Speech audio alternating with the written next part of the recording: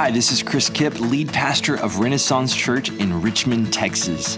Thank you for streaming or downloading this podcast today. I hope this resource blesses you. If you haven't joined us at a worship gathering or at a house church yet, we want you to come. You can find all that information and more at ren-church.org. I pray that you are encouraged today by the proclamation of God's word.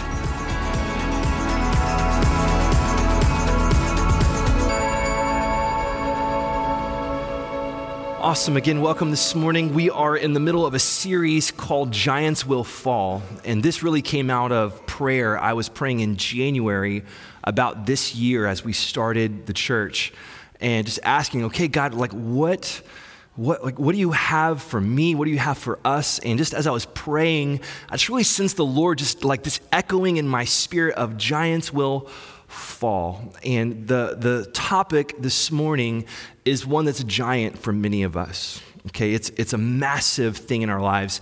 And we're talking about the giant of fear, worry, and anxiety. Okay, now even as I say those words, some of you are like, oh gosh, right? You know, we have all faced fear, worry, and anxiety. In fact, this has become quite epidemic in our time period. 18.1% of adults are battling an anxiety disorder of some kind. We have 25% of our kids ages 13 to 18 are battling anxiety disorders right now. 31.1% of adults, a third of us, will face at some point in our life a battle of anxiety, okay, of fear, of worry. And in fact, a 2017 study found that those living in higher income nations, obviously we live in a very wealthy nation, we are actually more likely to suffer from general anxiety disorder than those who have less money in their nations. We're actually more prone to it, as the notorious B.I.G. said, mo money, mo problems, right? We all have mo money, mo problems. It's something that we all deal with. And ladies, bad news. Statistically, you are more prone to struggle with fear and worry and anxiety, especially you moms. I know sometimes with your little ones, you worry, you have fears, right? And so that's what we're going to talk about this morning. And to do that, I want us to look at Matthew 6. If you have a copy of the scriptures and want to turn with me, we're going to have that also for you on the screens. But we're going to look at the words of Jesus about fear, worry, and anxiety. And this is from the Sermon on the Mount. This is one of the most important and most famous teachings of Jesus, this entire passage that stretches over several chapters in Matthew. We're going to pick it up in Matthew 6, verse 25. And the heading in my Bible says this: the cure for anxiety. It says, therefore I tell you, don't worry about your life, what you will eat, or what you will drink, or about your body, what you will wear. Isn't life more than food, and the body more than clothing? Consider the birds of the sky. They don't sow or reap or gather into barns, yet your heavenly Father feeds them. Aren't you worth more than they? Can any of you add one moment to his lifespan by worrying? And why do you worry about clothes? Observe how the wildflowers of the field grow. They don't labor or spin thread. Yet I tell you that not even Solomon in all his splendor was adorned like one of these. If that's how God clothes the grass of the field, which is here today and thrown into the furnace tomorrow, won't he do much more for you, you of little faith? So don't worry, saying, what will we eat, or what will we drink, or what will we wear? For the Gentiles eagerly seek all these things, and your heavenly Father knows that you need them. But seek first the kingdom of God and his righteousness, and all these things will be provided for you. Therefore, don't worry about tomorrow, because tomorrow will worry about itself. Each day has enough trouble of its own. This is the word of the Lord. About a year ago, I was in the process of being trained to do this, to plant a church. I was with a fantastic organization called the Houston Church Planting Network. And the entire year, I'm being developed and trained towards this big assignment. And the big assignment is called the prospectus. This is where you lay out like your plan, your mission, your vision, your strategy, your goals. All these things are laid out in this prospectus, and you're going to be sharing that prospectus with people that are considering joining your church plant, or other pastors that you might be sharing the vision to, people that might support you financially. And so all the guys, I've got 7 other guys going through this program with me. We're all being trained, and we're all like starting to feel the jitters about the prospectus, right? We're like, oh gosh, this is the big one. This is the big kahuna. This is the big assignment that we're all gearing up for. And as we're getting closer and closer and closer, I just started to have this greater sense of anxiety about it. I remember I was sitting there in a conference table with these other 7 guys and a couple guys that were coaching us. And it was time for us to kind of do a mock presentation, not even the real presentation, just a mock presentation. And I just got up and I just had this feeling, like this overwhelming feeling of anxiety. Like I could feel everyone's eyes piercing through my soul, right? And I'm thinking, oh my gosh, like I feel like I'm visibly shaking as I'm standing there. I stutter, I can't get the words out. And I just had to say, guys, I'm sorry, I need to take a pass, right? It's like anxiety just overwhelmed my soul. It almost felt out of control, like a giant in my life. Now, I've spent most of my adult life standing in front of groups of people in churches leading music. I've led groups of all sizes, and never once have I had something like that happen to me. I think all of us deal with fear, worry, and anxiety in some way, and it's really, really unhealthy. It's unhealthy. Now, there are healthy fears, right? There are things that God gives us that are healthy fears. Like when you're driving and a car is coming towards you and they swerve into your lane, right? You react because there's a fear, and it's a healthy fear that God gives you that tries to preserve your life. Right? If you handle guns, if you're a hunter or someone who goes to the gun range, you practice gun safety because you have a healthy fear of what that gun can do, right? If you're someone like Zach Lambert at Mercy Goods, when he's working with saws or tools and he's training his guys, he's teaching them tool safety because he knows like that saw can take your hand off or your finger off, right? We practice healthy fear. And in fact, the Bible talks about a healthy fear called the fear of the Lord.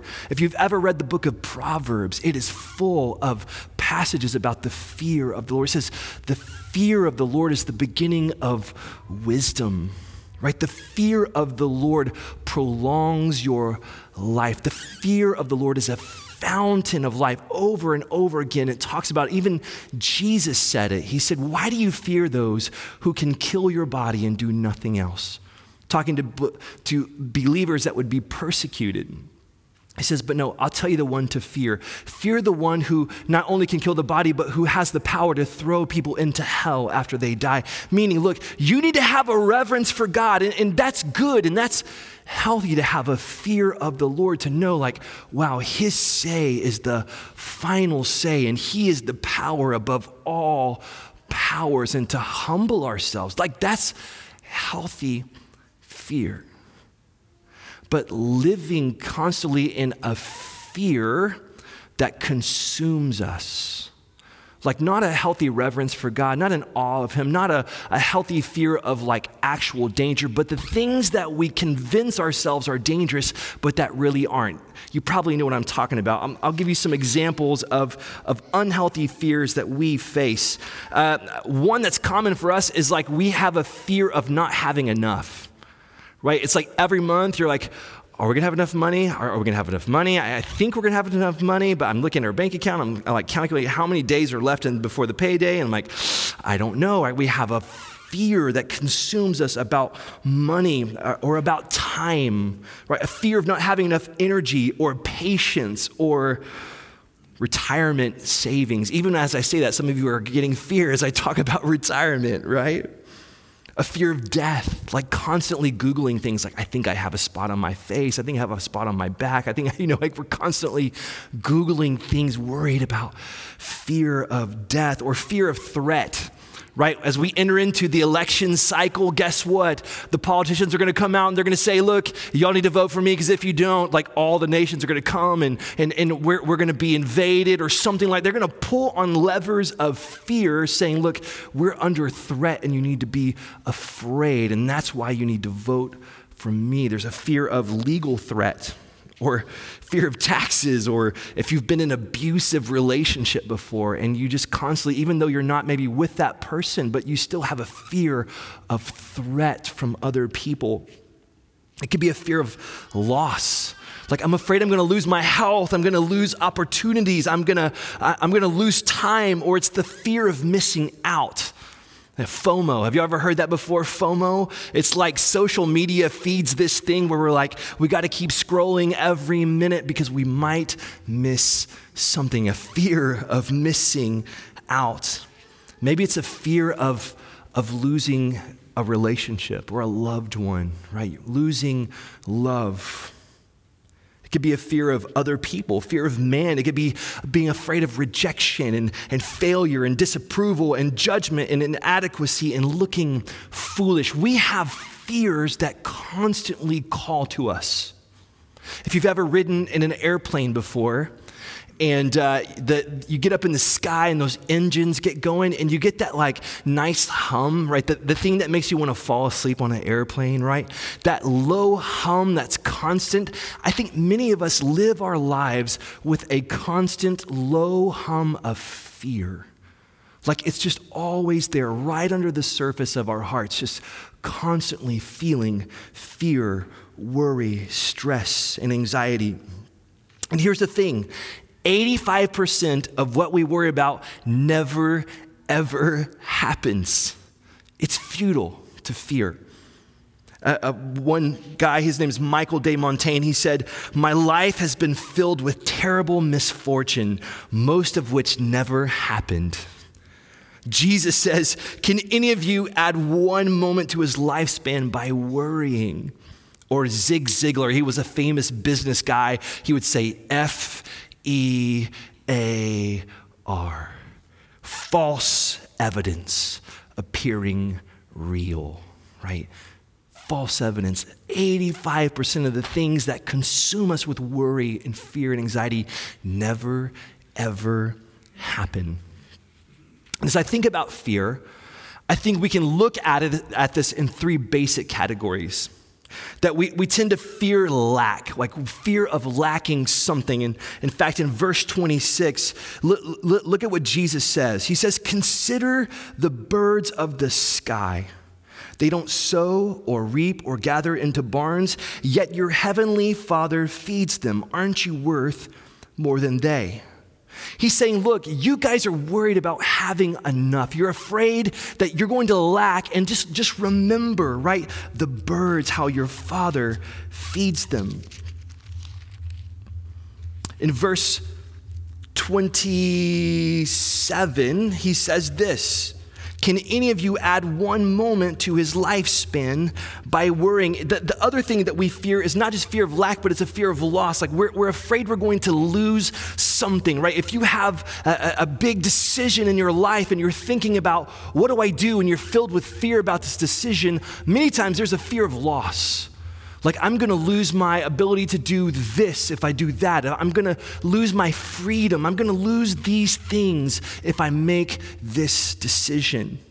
And lastly, it's a fear of others. In fact, the next portion of this sermon, Jesus starts with this statement. He says, "Do not judge so that you won't be judged." Most of the time when we have a fear, it's a fear of other people. Like, what are they going to say? If I do this, what will people say about me? Will they judge me? David, the iconic one who conquered the giant Goliath, the one that we started this series looking at in Psalm 27, verse 1, he says, "The Lord is my light and my salvation. Whom shall I fear?" Meaning, we fear people. So we have three categories: fear of lack, fear of loss, and fear of others. And these things have an effect upon us, don't they? They really affect our lives. If we talk about the emotional, spiritual part of fear, it consumes us, right? It will run us ragged. Paul in Romans 8:15, he says that we've not received a spirit of slavery to fall back into fear. Meaning this, he's saying fear will enslave you, right? It is a harsh taskmaster. It will paralyze us. The first week we looked at Israel, and they're standing up on this one cliff, right? This one hill, and there's the ravine in the middle, and the Philistine army is standing on the other, and Goliath, right? He steps down into that valley, and he begins to taunt them. It's like saying, bring out your best, let me fight them, we'll settle this right now. And it says that they were filled with fear, and their courage melted away. They were literally paralyzed. You see, fear has a way of freezing us. It makes us stand still when we should move forward. It'll make us cowardly. It'll make us retreat when we should step out. I mean, if you've ever had an opportunity to do something that you know God was calling you to do, right? You had this opportunity to share with somebody or to do something that was in your heart to do, and the moment came, the heavens part and the angels sing, and the person says, tell me about your faith, and you're like, and you just freeze, and you're like, you're paralyzed by fear, right? Fear will freeze us. There was a quote by a pastor named Jared Stevens. He says, Satan can use fear as a weapon against believers, attempting to immobilize believers and prevent the advancement of the kingdom. You see, we do have a real enemy. We have a real adversary, and he traffics in fear. He intimidates. He tells us, he whispers to us, if you do this, here's what's going to happen. If you step out, here's what they're going to say about you, right? He intimidates. He seeks to freeze us, immobilize us through fear. Now, that's spiritual and emotional effects, but let's talk about relationships, right? This has an effect on our relationships. If you've been a person who has been filled with fear, or you're around someone filled with fear, you know that this creates almost like a static zone around your friendships. It fills the air. It creates an environment around you. And so when people are around you, or you're around someone filled with fear, it kind of rubs off on you. You start feeling more fearful, and you're like, oh gosh, wait, maybe they're right. Maybe we should worry about this thing, right? You begin to feel the fear of those around you. It leads us into bizarre behaviors and bizarre responses to situations. And here's the thing, it will suck the life out of your relationships. It leads us to control. At the root of control is always fear. And lastly, it has health consequences. You were not made to live in constant fear. Like, God did not design your body to live that way.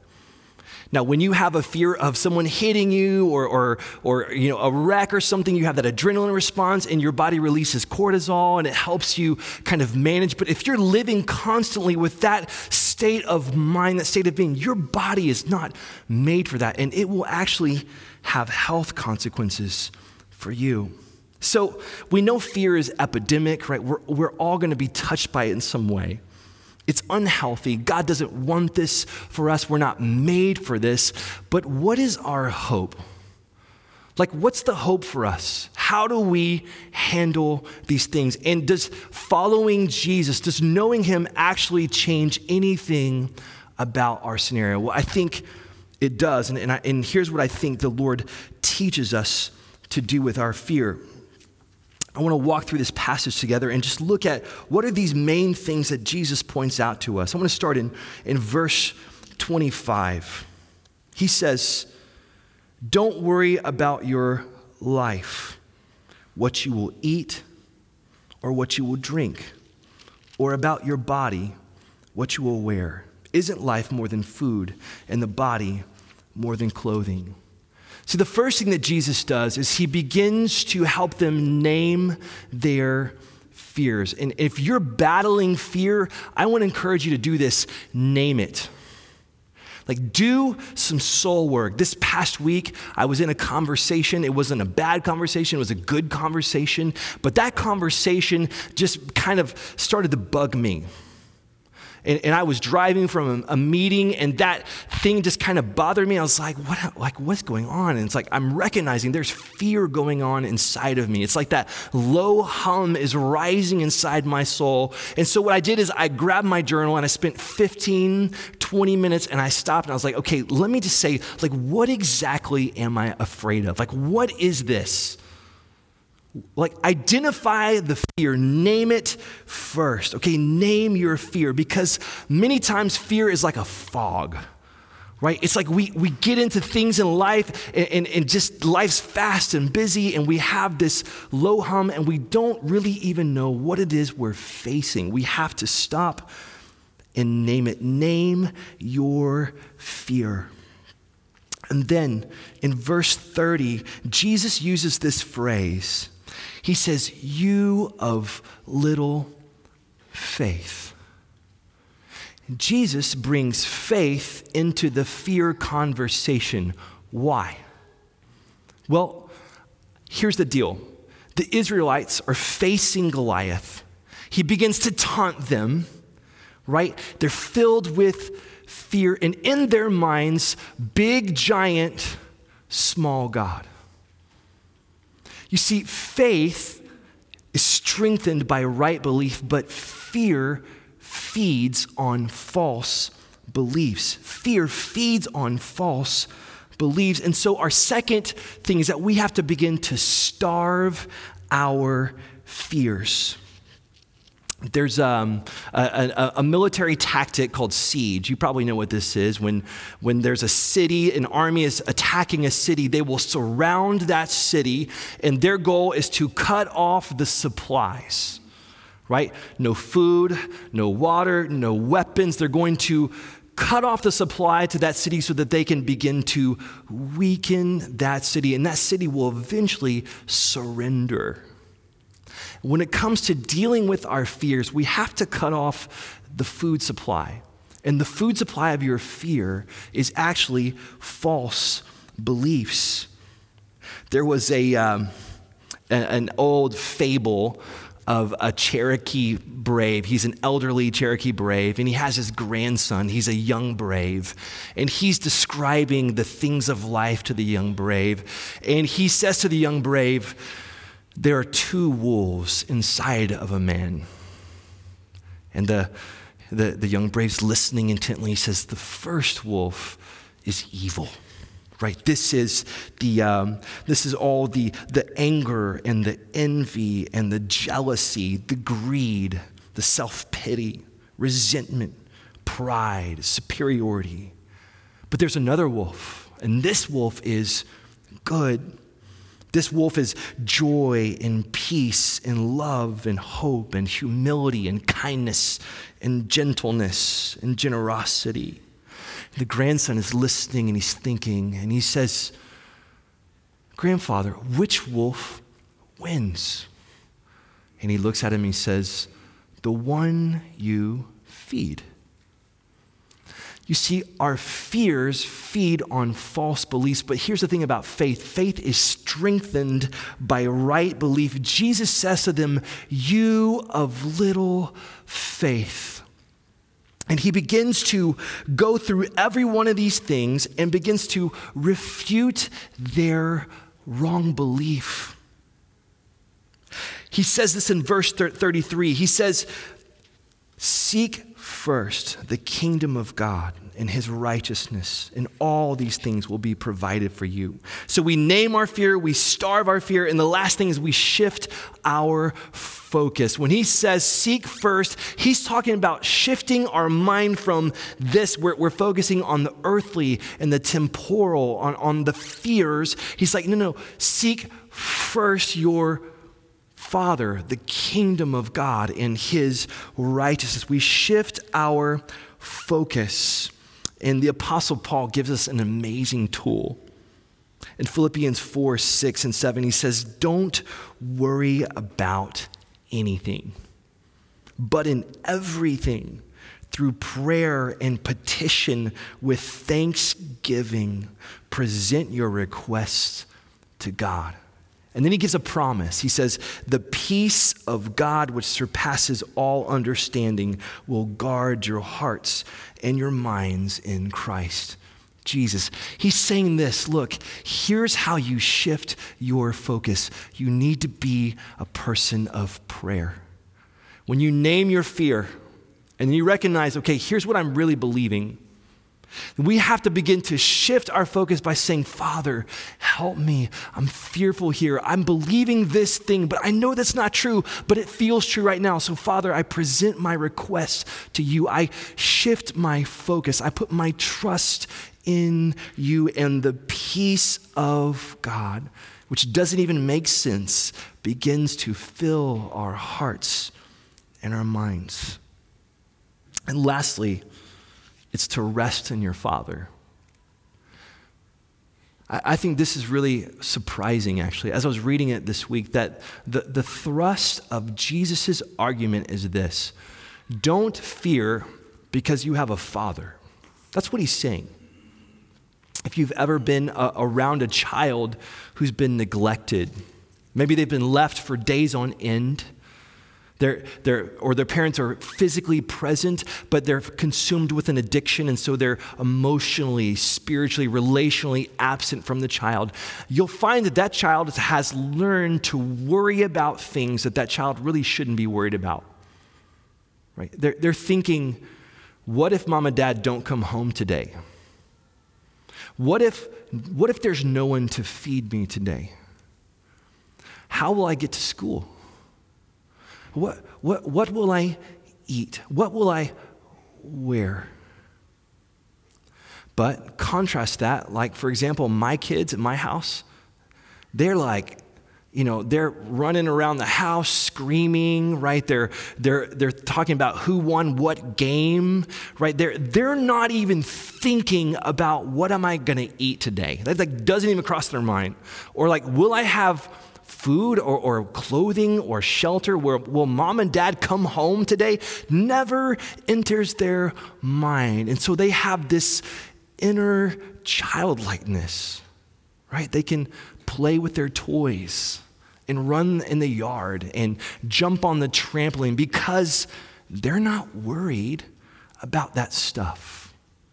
And that's actually the premise of Jesus's argument. You see, we grow up and we think, now everything's on me.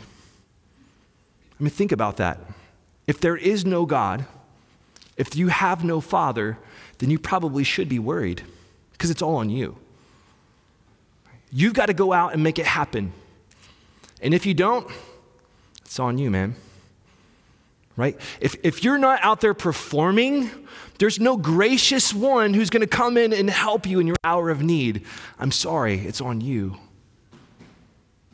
But Jesus is saying, no. Don't fear because you do have a Father. And you need to rest in having a Father. You see, fear will feed on the idea that it's all on me. Like, no one's going to provide for me. I've got to go provide for myself. No one's going to show up in my hour of need. I've got to have it all together. Right? I've got to make it happen. And Jesus says, no, not true. Cut off that fear, cut off that food supply, and begin to replace that with the truth. You have a Father. See, self-help says, if you're afraid, tell yourself you're not afraid, and then eventually you'll believe yourself. That's what it says, basically, right? Religion says, you're disobeying God by fearing. Stop fearing. But the gospel says, Jesus paid for every one of your fears to bring you back to your Father so that you don't have to fear anymore. He reconciled you. You have a Father. and you don't have to fear. This morning, I think what God's giving us is a gift. And here's the gift. It's the gift of repentance. People think that repentance is like, here's fun, and then here's God. And to repent is saying, no more fun, I'm going to God now, right? That's what the world will tell you about repentance, but that's actually not true. Repentance is you're pushing a broke down old nasty car on the side of the road in Arizona heat, and a kind stranger comes up to you and says, hop in with me. And you're like, I love this old broke down car. It's really awesome, but I'm like really tired of pushing it along. And God's saying to us, why don't you jump in with me? Right? Your life, the way that you're pursuing life is a broke down old car. In fact, it doesn't even run. You're having to push it forward, and it's not working for you. And the gift of repentance is saying, would you hop in with me? That's what the Father is saying to us. And so as we close this morning, I want us to give us an opportunity to repent of fear. What that looks like is saying, Father, I turn from my false beliefs that you were not going to provide for me. My false belief that my worth and value depended upon my performance or my approval from others. I've believed that, and I haven't trusted that you actually loved me. And so I'm going to repent from this dead, old, nasty, funky way of living, and I'm going to turn towards life this morning. Or maybe it's saying, Father, I've been so consumed with myself and my fears that I've not even thought about you or about the others in my life, and that's not working for me. And so I'm turning from that to you. I want to give us that opportunity this morning. Why don't we pray together? Thanks for listening to this episode of the Renaissance Church Sermon Podcast. To contact us or find out more information, visit ren-church.org.